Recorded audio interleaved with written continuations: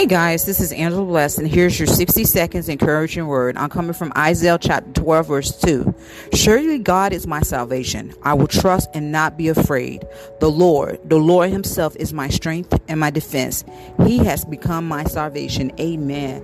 So whatever situation that you're worrying about, put it in God's hands.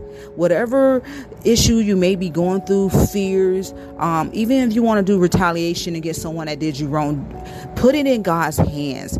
If you're going through issues with it's dealing with a bill, overdue bills, and your children not acting right, or your parents getting on your nerves, or whatsoever it may be, put it in God's hands. God never intended for us to worry about a situation. He never intended for us to fight our own battles. He tells us over and over again, He will be with us even to the very end of time. Trust God because He is our salvation in our times of need. Amen. Be blessed.